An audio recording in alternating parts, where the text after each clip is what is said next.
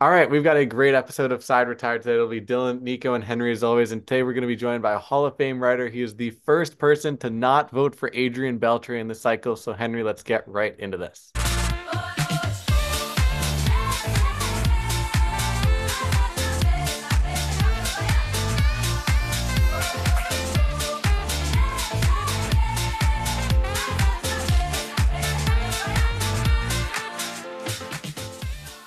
All right, we have a great episode here of Side Retired today. It is Dylan Campione, Nico Fernandez, and Henry Kalani as always. And once again this year, we are really enthused to be joined by Bill Ballou, a baseball Hall of Fame voter, also covers the Boston Red Sox. So, Mr. Ballou, thanks again so much for joining us this year, and we really appreciate you hopping on with us today. Glad to talk with you. I get lots of email about things. Some of it not very nice. You guys may disagree, but you're always nice, and so that makes it a lot more pleasant. Absolutely. So I know, yeah, Nico, if you want to get into Nico, always ask a big question here at the beginning. Yeah. So So we have interviewed a lot of like Hall of Fame voters, and some of them I disagree with, some of them I agree with. The first question I always like to ask is, how do you view the Hall of Fame? What's your philosophy as you go into voting that makes you construct your ballot? It's very simple, and it has stuck with me through all of my years of Hall of Fame voting. And I'm a hard marker, what you call a hard marker. When I was 1959, uh, Ted Williams was nearing the end of his career, second to the last year of his career. And my dad took me into Fenway Park. He said, I want you to be able to tell your kids you saw Ted Williams play. And to me, you have to be that level of player. And there are not many players like that. I understand. It's a very, very, very high plateau, a very high level. But that's essentially how I base my Hall of Fame votes on. It's not just about numbers, achievements, accomplishments. It's definitely intangible. It's definitely subjective. But that's the way that I start looking at the process. absolutely. And I guess looking into that as well, the two players that you did vote for on this year's ballot, Alex Rodriguez and Manny Ramirez, if you want to take us through the thought process you had as to why you wanted to put those two on your ballot and you believe they did reach that level of excellence. They did. Certainly, I mean, Rodriguez has been such a good player for so long, and he was a guy that when he came to the plate, and it happened fairly early in his career, he was a great player right from the beginning. So was Nomar Garcia. Not everybody goes long enough as a great player to be in the Hall of Fame. Rodriguez certainly did. He was just one of those guys that when he got near the end of his career, I mean, you wanted to personally say you saw him play. You probably want your kids to say you saw him play. He was that kind of player. Same with Manny Ramirez. Ramirez was an incredible hitter, one of the greatest right-handed hitters of all time. And it's somewhat unfair. People will talk about Omar Vizquel. Well, yeah, a great player. Nobody buys a ticket to watch somebody catch ground balls. They don't. It's all about hitting. That is what brings people to the ballpark. And Ramirez was one of those hitters that brought people to the ballpark. A tremendous. Obviously the issue with Ramirez and Rodriguez was steroid use, PEDs, whatever you want to call them. We call them steroids. It makes it simple. They not only, I mean, they're not suspected. It was proven they failed tests, and baseball has a penalty, sanctions, and they served out those sanctions. It's not the death penalty. By failing a PED test does not disqualify you from Hall of Fame consideration.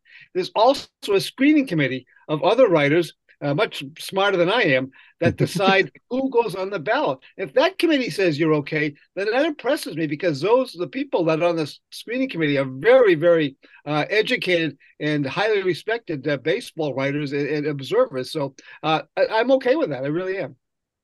Yeah, and I mean, obviously, like in your voting history, you voted for Barry Bonds, for Roger Clemens. So would you say that, and you've talked about intangibles a little bit. So would you say that what these guys do for the game, you definitely value more than whatever hit the seasons that they've been proven to be taking steroids in? Would you say that what their impact matters a lot more than that?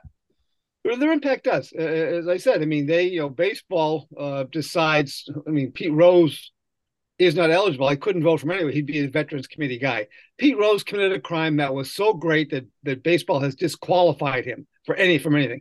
And these guys committed crimes too, but they're not disqualified. It's sort of like, if I can make an analogy, breaking the speed limit. Going 5 miles an hour over the speed limit is different than going 95. And it's a different punishment, a different sanction. And these guys have served out their sanctions. And obviously, what they did over the long run it was tremendous in terms of promoting the game and creating interest for the game. It's always interesting when players come back from PED suspensions. Generally speaking, the home fans give them a standing ovation. They don't really care about that. Visiting fans will boo them when they go to bar. They boo them. But home fans give them a standing ovation. They're glad to have them back, and that's more important than the rest of it. They've done their time, they've done their crime, and it goes to that point. Yeah, absolutely. And I actually completely agree with your philosophy, how you see it. I remember when I was like in high school, Chris Carter, he votes for the NFL Hall of Fame, and how he explained how he votes was, if I'm saying the story of my sport, do I have to include that player? And Yeah. that's how I've always kind of like chosen to like go through it. And one of the things which I was surprised that you didn't vote for was Sammy Sosa, because I feel like one of the key great moments of eras of baseball was like that race of 98 with McGwire and Sosa. And I feel like that era of the 90s, the big guys for me were your Clemenses, your Bonds, and then it's Sosa and McGwire, in my opinion. I want to know how you delineate between like your Clemens and your Bonds, and then like Sosa, maybe like a tier below. Sosa is a very interesting in a couple of ways. Sosa is a very interesting character, and there are people that don't like that I vote for guys who have proven or even suspect of using steroids, which Sosa was. But Sosa was proven to have used a corked bat, which is cheating. So why is that okay, but the steroids aren't? It does the exact same thing. It generates more power for the batter. Sosa was as great a player as he was, and he was, for some reason, he had the misfortune of always being the second best. He was the second best at everything. And in pro sports, especially major league sports, it's all about being number one. And Sosa never got to that being that he was the vice president. That it turns out he was Charles Curtis or Alban Barkley, those guys, great Americans, but never the president. And Sosa was never the number one guy. It was unfortunate, but that's when you deal with intangibles like I do, that's an intangible that I took into consideration. He was never the number one guy.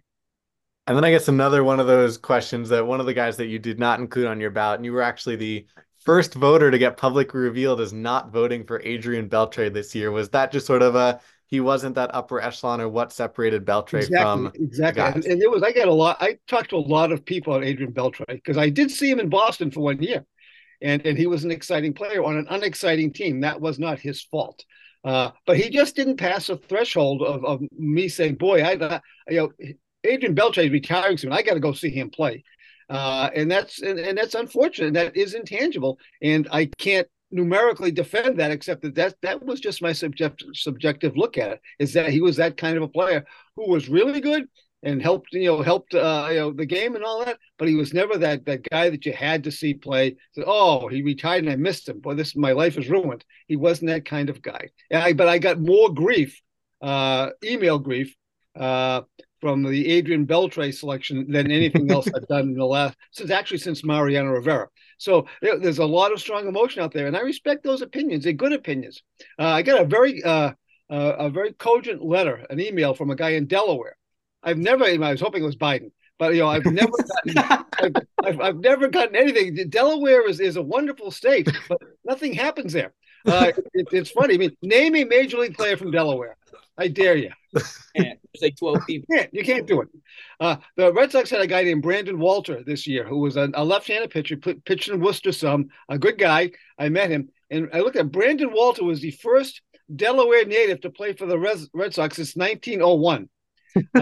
So it was interesting to get this. And he said, and the correspondence, does it really diminish the Ted Williamses and the Henry Aarons if someone like Adrian Beltre is in the Hall of Fame? Well, it does.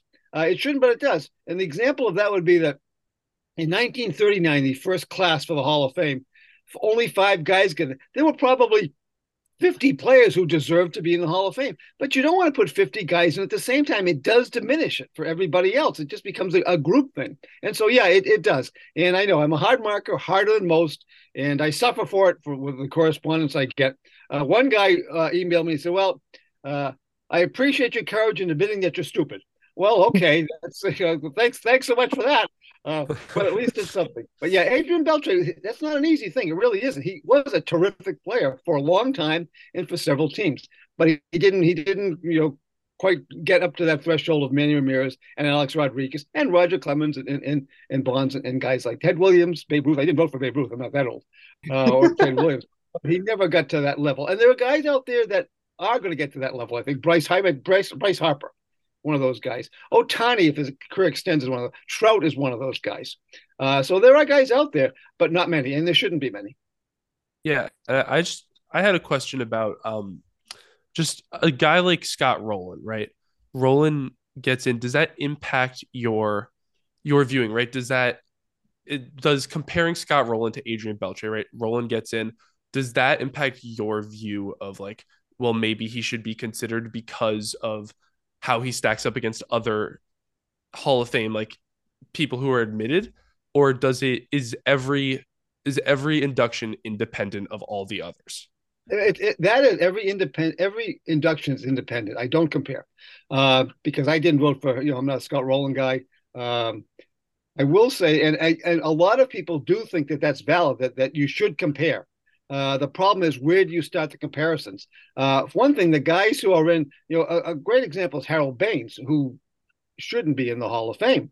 But he was put in by the Veterans Committee, which is 12 voters. That's a lot different than the 400 voters who get you in, the BBWAA. And so that's a lower standard. But a lot of fans don't understand that, and they say, if he's as good as Harold Baines, then he should be in. Well, yeah, I didn't vote for Harold. In fact, none of us voted for Harold Baines. I had this problem. I did the census 3 years ago. Was it 3 summers ago? And in Massachusetts, we have a town census. They mail you a form. Where do you live? All this stuff every single year. And the national census is done every 10 years. And I go to someone, we already did the census. Well, when? Oh, in January. Well, no, that's a different census. We got to start from scratch here. This is different. And that is my philosophy. I look at every class entirely independent of the last class or previous classes. Yeah, in terms of comparing guys. Comparing can be tough because, it's like you want to compare Omar Vizquel with Ozzie Smith. Oh, he can do that. Ozzie Smith was a show. He was an incredibly great defensive player. Vizquel was steady and good. Ozzie Smith was an athlete, a show in himself, and he's a different guy than Omar Vizquel. He really is. You may not be able to prove that numerically, but he really was a different kind of guy. Yeah, absolutely. And circling back a little, I'm shocked that the Red Sox fans asking this and not the Yankee fan Henry, but a guy like Mariano. So like for me personally, I give a little bit of credit to, you talked about being the best, like when we were touching on Sammy Sosa. For me, I kind of also look at it as like being the best at your position. For guys, for example, one of my guys I've been opining to be a Hall of Famer, Billy Wagner. I think that Billy Wagner is the greatest left-handed reliever of all time. So going off of that, does Mariano, do you think, get credit? Obviously, he's not. You don't go to see a closing pitcher. But the fact that he was the greatest closer of all time, led in every statistical category for closers, does that get any credit? Even though it's like, again, according to you, you're not going to see a closer play, but Mariano is the best and will be the greatest at that position. Well, good point. You bring up my previous experience with this, in which I was considered to be the America's stupidest person when I said I wasn't going to vote for him. And the thing is, I didn't say I was not going to vote for anybody that year, because had I cast a ballot and Rivera was not on it, he would not have been a unanimous selection. Now, if you don't cast a ballot, that doesn't count. And I went, Rivera was different than Wagner in this. And this is what I finally came. He is the only closer, I believe, in which you would have gone to see just to say you saw him before his career. Billy Wagner, who was a good guy for the Red Sox a bit. Billy Wagner is a great story. He fell out of a tree when he was a kid, broke his right arm, and learned to throw 100 miles an hour left-handed. That's Hall of Fame of medicine, but it's not Hall of Fame of baseball. He was one of many very, very good closers. Rivera was extremely unique in that, and I finally came around to thinking of that. He was. I also don't agree that all positions are created equal. Look at football. The long snapper is not as important as the quarterback is. All positions are not created equal. Shortstop, center field, catcher. There are positions that are more important in the overall picture than others. Closer, generally speaking, closers are okay, but Rivera was an exception. He was one of those guys who you would go to see just to say you saw him play before he retired. John Pitch. I love it. But then you did sort of mention that there was that initial fear of, am I going to be the only guy that keeps him from being unanimous? So when casting that ballot for Adrian Beltre this year, and I think it's Ryan Thibodeau on Twitter does a good job of keeping track, and there have been around 150 ballots so far. Yeah. There are only 2 of you that have not voted for Adrian Beltre so far. So was there a little fear when you were first submitting that, uh-oh, what if I'm the only guy that doesn't vote for Beltray? No, it was. I've been through that before. I survived. And no, it just wasn't, because in my mind, I had no trouble in not comparing Beltray's impact to fan impact as I was to Rivera's. I really was. Rivera was hard for me because my until Rivera came along, my guidelines were you had to be one of those buy a ticket guys, but you also had to be good for a long time. I mean, for 5 years, Nomar Garcia-Parra was a buy a ticket guy, all right, but he wasn't a Hall of Famer because his career didn't last long. Rivera was the only guy I ever met where he was a buy a ticket guy, but really his accomplishments, because he was a closer, I didn't think, I mean, there's a lot of things about closers that you worry about. I mean, the way pitching is used today, you try to get the starter out before the third time around the batting order. How many times in his career did Rivera face a guy 3 times? He never did. He never did. It's a different plateau entirely of that. I mean, we asked Terry Francona about momentum in baseball. His answer was momentum is tomorrow's starting pitcher. It's not tomorrow's relief pitcher. It's tomorrow's starting pitcher. So relievers are definitely a different position, and they're getting more and more important as time goes on. But at this point in time, I'm not willing to compare Adrian Beltre to Mariano Rivera. I'm not. And I know I've talked to a couple other writers who don't make their votes public who weren't going to vote for him too. So it won't be just two of us, I don't think. I love, but you did just mention though, by the way, that a guy like Terry Francona, now I'm fascinated that we just went down that rabbit hole of how can a manager be Hall of Fame worthy? Because I don't think there's that many guys that you go to see a manager do his thing, but there's definitely some managers that probably deserve some recognition for their career noteworthiness. They are, and of course, we don't vote for managers. We only vote for players. That's a Veterans Committee thing. And there's a sort of a separate wing of the Hall of Fame for that. And but you're right, there aren't many like that. The one that immediately comes to mind would be someone like Casey Stengel, who he transformed everything over a span of 40 years. And Casey Stengel, I don't know if you guys know about Casey Stengel. Casey Stengel's actually his first job as a manager was in Worcester, like 12 miles from where I live. He was a minor league manager. And he managed the Boston Braves when they were terrible. And Warren Spahn was one of his pitchers. And he managed the Yankees, who were greatest dynasty of all time. And then he managed the New York Mets, who were 40 and 120, the worst team in history. And Warren Spahn was on that team. And so Warren Spahn said, I knew Casey Stengel before and after he was a genius. And that's what it is with managers. It all depends on who your players are. But Stengel was such a star, a media star. He had so many great teams. He had so many good ideas about how to manage it. He probably did bring people into the ballpark. He certainly brought Mets fans into the ballpark in 1962 because nobody wanted to watch that team play. But there aren't many. You're right. There aren't many. And I'm glad we don't have to vote for them because it's very, very hard to gauge managerial success. Because look at Joe Torre, great with the Yankees, not so great with his other teams. And managers can make a little difference. Football, I think head coaches make a lot of difference. But I think especially in baseball, managers can make a difference between winning and losing a little bit, but they can't resurrect a bad team or they can't ruin a good team. So they are interesting characters, but you're right. The Hall of Fame is a reach for a lot of them. Yeah, the more you talk about your process, the more it makes me never want to vote for the Hall of Fame ever. Because it just seems so complicated. Because as you're saying all this, like the one guy that comes to my mind currently is Ohtani. Because Ohtani, in my mind, I feel like in the short span that he's been in baseball, he has done more for the game than I believe any person in the last decade, 15 years. I think that he's probably the most influential player since probably Derek Jeter. And I'm saying that when he's only been in the league 5 years. How do you view a guy like that where Ohtani obviously has his 10-year contract coming up now, doesn't have the same stretch that he had in the last 5 years? Is he still a Hall of Famer? Because of those 5 years, every single person needed to see him. And it seems for like the next 3, 4, 5, it's going to be the same way. No, 5 years is not enough, and that's also subjective. Like I said with Rivera, it's got to be excellence and longevity to some extent, and he doesn't have the longevity. Now, I went through this with Hideki Matsui, who I didn't vote for Rookie of the Year when he was playing his first year, and that's because of my hockey background, covering hockey. Hockey wound up having rookies of the year were 33-year-old Russians who had been playing pro hockey. Well, they're not really rookies. And I think Japanese baseball has been better than people give it credit for. And so I considered Matsui's years in Japan to be, if not full major league, then enough so it disqualified him. And I would take Otani's years in Japan into consideration as well. So at this point in time, I would be I only have 5 years left to vote. Once you get too old, and I'm getting near that point, they throw you out. I mean, they figure that you have dementia, and they're probably not going to be wrong. But I would, given if we project Otani's career down the road, yes, he would be a guy I would vote for. Yes. And I mean, I don't want to get too like inside baseball in the future, but I'm talking about a guy who found a lot of success in Japan and then found even more success in the MLB. Ichiro Suzuki is up next year. Would you say that the impact Ichiro had would make a good case for the Hall of Fame? Would you consider it, or would you say that he wasn't the type of buy the ticket guy as we've talked about on the pod? Well, I mean, geez, I hate to scoop myself. That's the worst thing in newspapers is you scoop it. I plan to vote for Ichiro. I do. Yeah, he was that kind of guy. He really was. He was a must-see baseball player for a lot of reasons. But yeah, he to me, he is clearly a Hall of Fame player. I don't have to think about that one. Yeah. I love it. Absolutely. Well, we've talked about this whole sort of a player you wanted to see in order to make them a Hall of Famer. So I have to ask the question because I'm surprised none of the other guys have.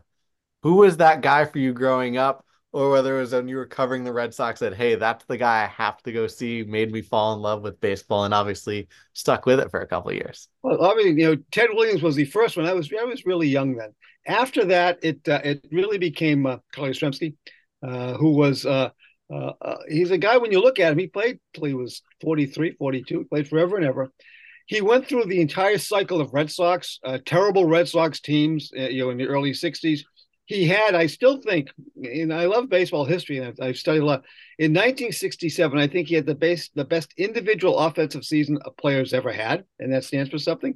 He was a great postseason player. He had longevity. He was a great defensive player, not a good base runner, but that's not the end of the world. But yes, he really was the guy that I looked at when I was growing up and became a baseball fan. I love it. Yeah. And like shifting over, I guess, away for a little bit from the Hall of Fame voting because I have to get some of my Red Sox questions in. How are you feeling about the Red Sox this year? Because it's now the new year. It's 6 days after my birthday. And I thought my birthday present was going to be some hope for the Red Sox season. And I'm still not very hopeful. I think the Red Sox are right now, as you look at the Red Sox, are a mediocre team, which they were last year. And people, the Red Sox weren't terrible last year. The worst thing about the Red Sox, they were dull. That's even worse than terrible, dull. I remember some bad Red Sox teams that had wacky characters like Gene Conley and Pumpsy Green getting off the bus in New York City to take a leak and not getting back on, and one of them wound up in Israel. That's interesting stuff. Okay, the Red Sox don't have guys like that anymore. I think they're trying to get away from it because they don't like the controversy. But yeah, they appear to be, to me, to be a mediocre team, and it's interesting and people ask about that. As I cover the Worcester Red Sox, a AAA team, and you start to see some good younger guys come in. The problem with the Red Sox has been that they haven't been willing to spend money. They haven't spent it wisely. Their farm system has not been productive. And I really think that they have to improve their farm system to get a good base layer of players to build around. It's hard to rebuild your roster every single year. It's tough to do that. And I don't think they have enough good guys on the roster right now that will stay with them for 3, 4, 5, 6 years because they're homegrown players. They have to do better with the farm system. They really do. I'm just gonna circle around quickly because I've never heard that story before. You said that a Red Sox player got off a bus and ended up in Israel. I have to know the story. I'm sorry. He did. He tried to get to Israel. He couldn't. He couldn't get. He didn't have his passport. I think it was Gene Conley. Gene Conley is a fascinating guy. Gene Conley's one of the few players who played professional Major League Basketball. He played for the Celtics the same time he was playing for the Red Sox. That was his off-season job, playing for the Celtics and winning world championships. He was 6'7". A good hitting pitcher, pitched for the Boston Braves and the Boston Red Sox. It was a hot day in, I think it was 1961. Pumpsy Green, of course, was the first black player to play for the Red Sox. And it was a hot day. And if you've been, my wife and I were in New York City for the ball drop. So we know what it's like down there. And it was a hot day. They're on the bus. The bus is not going anywhere. And they both said, well, they had to go to the bathroom. So they got off the bus to go. And by the time they got done, the traffic jam was over. They were gone. And Gene Conley actually wound up going to the airport to try to fly to Israel. He didn't make it. He tried to fly to Israel, but it would have been a better story if he did. But that's good enough that he tried to get to Israel from here. here in the afternoon playing for the Red Sox, and here at night I'm heading to Jerusalem. A little different, but fun to write about and read about. Yeah. I love it. Well, I think Look that's that one up online. You'll see the Gene Conley thing, and you get the backstory on that. But that's what the Red Sox were like in those days. Weird stuff happened. It really did. They had a first baseman named Dick Stewart, Dr. Strangeglove, who first basemen generally have pretty good fielding percentages because they're involved. And his fielding average was like 90%. He made more errors. You couldn't believe how bad he was defensively. But he hit 40 home runs, and that's all they cared about back then. But they've had a lot of fascinating characters through the years. Not so many in more recent years.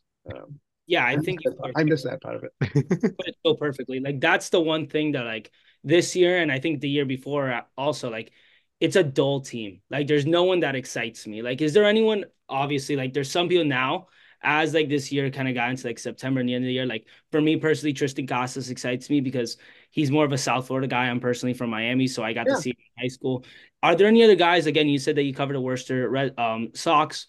Anyone that kind of looks at you see that excites you that you're like, Rafaela, okay, Sedan Rafaela, definitely. yes, I'm glad you like Casas. I covered Casas at Worcester. He's a terrific guy. Knows baseball history. He's very thoughtful. I really hope that he succeeds. I like him as a defensive player and a potential hitter. Rafaela, I remember I wrote this only half-heartedly. Rafael is so fast and so good defensively in the outfield. You could try a 2-man outfield and a 5-man infield. I mean, you could. I mean, there's no you have a limit on where the infield, but you can have a fifth outfield. That's not against the rules. Put him behind second base. You can do that, but that's how fast he is and how good he is defensively. He's really has a chance to be a terrific player. Fast, good hitter, some power. Excellent defensively. He really has a chance to be a terrific player. So you should keep your eye on Rafael. He's got a lot of potential. So that's he's on the way up. Their shortstop Hamilton, really fast. Is a lot of stolen bases. Has to learn to get on base a little better, make better contact. If he does, he's going to be a very dynamic base runner and speed guy for the Red Sox, and that would help. And he's fun to watch. He really is. Well, I think that you just mentioned it. One thing I did want to ask since the last time that you were on the show with us, that there are a couple of weird new rules in baseball. We've got a clock now in the game. We've got the infield regulations. We've got pickoff regulations. So just wanted to get a sense of what is your feeling on these? Do you like them? Good for the game or a little interesting? I like two of them. I don't like the infield alignment one. To me, that'd be like changing the size of the net in hockey or raising or lowering the basket in basketball. It's so much part of the game. The managers should be able to put their players where they want to put the players, and then it's on the players to figure out a way to beat it. I mean, when I was growing up, every college team in America ran the wishbone offense. It was awful. Same play every time, and coaches finally figured out a way to deal with the wishbone. And I think as time goes on, or if time could go on, I think that batters should figure out a way to if not beat the shift, deal with the shift. The speed of game things, I mean, players say this is new. Games, when I started watching regularly, was 2.5 hours. This is not new. This is going back to what it used to be. What happened is that pitchers would get to the point where they would just try to they would bore the hitter to death. They wouldn't throw the ball. They'd bore him to death. And that's not in the spirit of the game. So the pitch clock is excellent. Same thing with pickoffs. I mean, how many times in my years I see someone throw to first base with David Ortiz over there? He's not going to steal. He's not. You're just trying to slow the game down. He's not going to steal. Stuff like that it was an abuse of the power you had to throw the first base. That's all that was. So yes, that's a good rule to get rid of that. I'm not sure the bigger bases make a lot of difference. Although if you ever seen the replays, do you guys remember the 2004 playoffs, Yankees, Red Sox? Dave Roberts was safe at second by about an inch and a half. And I wonder, with plays that close, if that would make a difference over the long haul. There are more stolen bases now. That could be because of the pickoff rule. It's interconnected. But I do like two of those three rules. Yes. I like it. I know one guy that's really happy that pickoffs are gone is John Lester, even though he's not playing anymore. Definitely could not throw a pickoff to save his life. But the Red Sox had a pitcher named Matt Young. Back in the early 91, he started. Matt Young was the most unfortunate pitcher ever to play baseball. He is the only guy I know of who once struck out 4 in an inning, which means somebody got on base. You struck him up, but somebody got on base and pitched a no-hitter and lost. The combination of that, it's hard to do that. And he did that. And he was another guy that could not throw the ball. He couldn't throw the ball, period. I mean, and it was so bad that the other team actually like took pity on him. They wouldn't do anything to make him throw. Because, what if that's me someday? It was unbelievable. He was like that as well, Matt Young, except he was nowhere near as good as John Lester was. No, it's definitely fun, but we really appreciate a bit of trivia here too. Is I covered the game he pitched no hitter. It was in Cleveland, and he only had to pitch the 8 innings. In baseball, for some reason, has declared that's not a legitimate no hitter, which is ridiculous because it was a legitimate complete game. It's either it can't be one or it's got to be either. And the catcher in that game for the Red Sox was John Flaherty, who's now a Yankees broadcaster. Yeah. And if you count that as a no hitter, which John Flaherty is the only catcher in baseball history to catch a no hitter in his major league debut. So it's a great side thing, yeah. So that was a fascinating game. Yeah, I don't like that. Yeah, that's terrible. I mean, again, like you said, if it's a complete game, that's right. Yeah, it's neither or both. It can't be one or the other. That's a phony rule. That's a phony thing.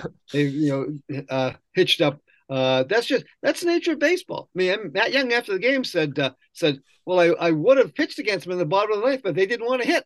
Well, okay, that's fine. He was there. He was ready to go.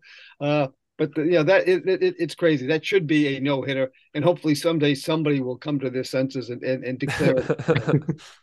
I love it. Nico, wasn't that the Marlins? I think it was Henderson Alvarez that was like pitched all 9 innings, but the Marlins hadn't won yet, and then all of a sudden he's in the on deck circle and gets the no hitter. And it's like, do we celebrate the win or do we go pile on Henderson or what do we do? I mean, no hitters are interesting. I mean, Pedro Martinez pitched a perfect game plus, but it didn't count because they had. I once covered in spring training a perfect game in which 9 different Red Sox pitchers got the batters. 9 different pitchers, and Martinez was one of them. I finally had my perfect game, he said. The best of all time is Harvey Haddix in 1959. You should look this one up. Harvey Haddix, 1959, against the Braves in Milwaukee, was pitching for the Pirates, threw 12 and a third perfect innings, and then lost the perfect game in the game. Get 37 straight batters out to start the game. Unbelievable how that happened. And he gets nothing for it. He got a loss. That's all he got was a loss. The beauty of baseball is the most unfair game in the world. And this is why I hate replay. You shouldn't make it fair. That dulls it. I mean, baseball is the only sport I know of that rewards failure. You swing at a strike 3 that's so bad that you can't hit it and the catcher can't catch it, and you get to go to first base.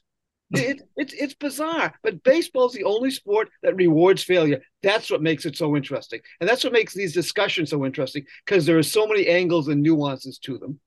I love it, and this is just the beauty of baseball right here. We could name like a random player, and you have a story for it. We need to get you on the podcast more often. We love hearing all these great stories. You should hear my hockey stories. I love it. My Islanders are doing okay right now. We'll see what happens there. But the Worcester team is the Islanders' AA farm team. Absolutely.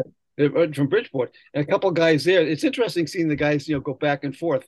A couple of guys there, but yeah, they have the Islanders colors and all of that stuff, and they're very loyal to the Islanders. Bridgeport has treated them well through the years, and so they're loyal. It's a good affiliation geographically too, because it's an easy drive from Worcester down to Bridgeport when they have to make player moves. Absolutely. I know that's always the fun thing with the Mets when they had their AAA in Las Vegas, and now they have it in Syracuse. So that have that team close by. That way you can call the guy up if you need them versus when we had our AAA in Las Vegas. It was like, you're not getting a guy there if you need him. And it's good for the players too, because they know that they have a chance to go up. Otherwise they wouldn't if they were in Las Vegas. So, it keeps them on their toes. The Syracuse Mets and the Worcester Red Sox are the only team, and I think in the International League, that has the same name as their parent club, the Mets and the Red Sox. Otherwise, they're all different, different names, and they have the same, the Mets colors and the Red Sox colors. It's almost like watching Boston and New York when they play. And for some reason, Syracuse has not been a great team recently. For some reason, Syracuse annihilates Worcester. We don't know why that is, but they're always really good against the Worcester Red Sox. They have been. This is going on 3 years now. I love it. Well, this has been a blast today. We really appreciate you hopping on the show with us. Looking forward to having you back on again real soon. Hopefully before the next Hall of Fame discussion, because I know we'd love to hear some more Red Sox stories. I know Nico is eating these all up and will be telling them to all of his Red Sox friends from now and forever in the future. But this has been a blast getting to talk to you today so far. Good. Thanks for having me on. And you guys enjoy the rest of the, well, you're still in school. Are you all in school? Yeah. Yeah. Yep. Well, enjoy the rest of the school year then. Awesome. Thank you so much. So for Dylan Campione, Nico Fernandez, and Henry Kalani, as well as Bill Ballou, until the next time, the side is retired.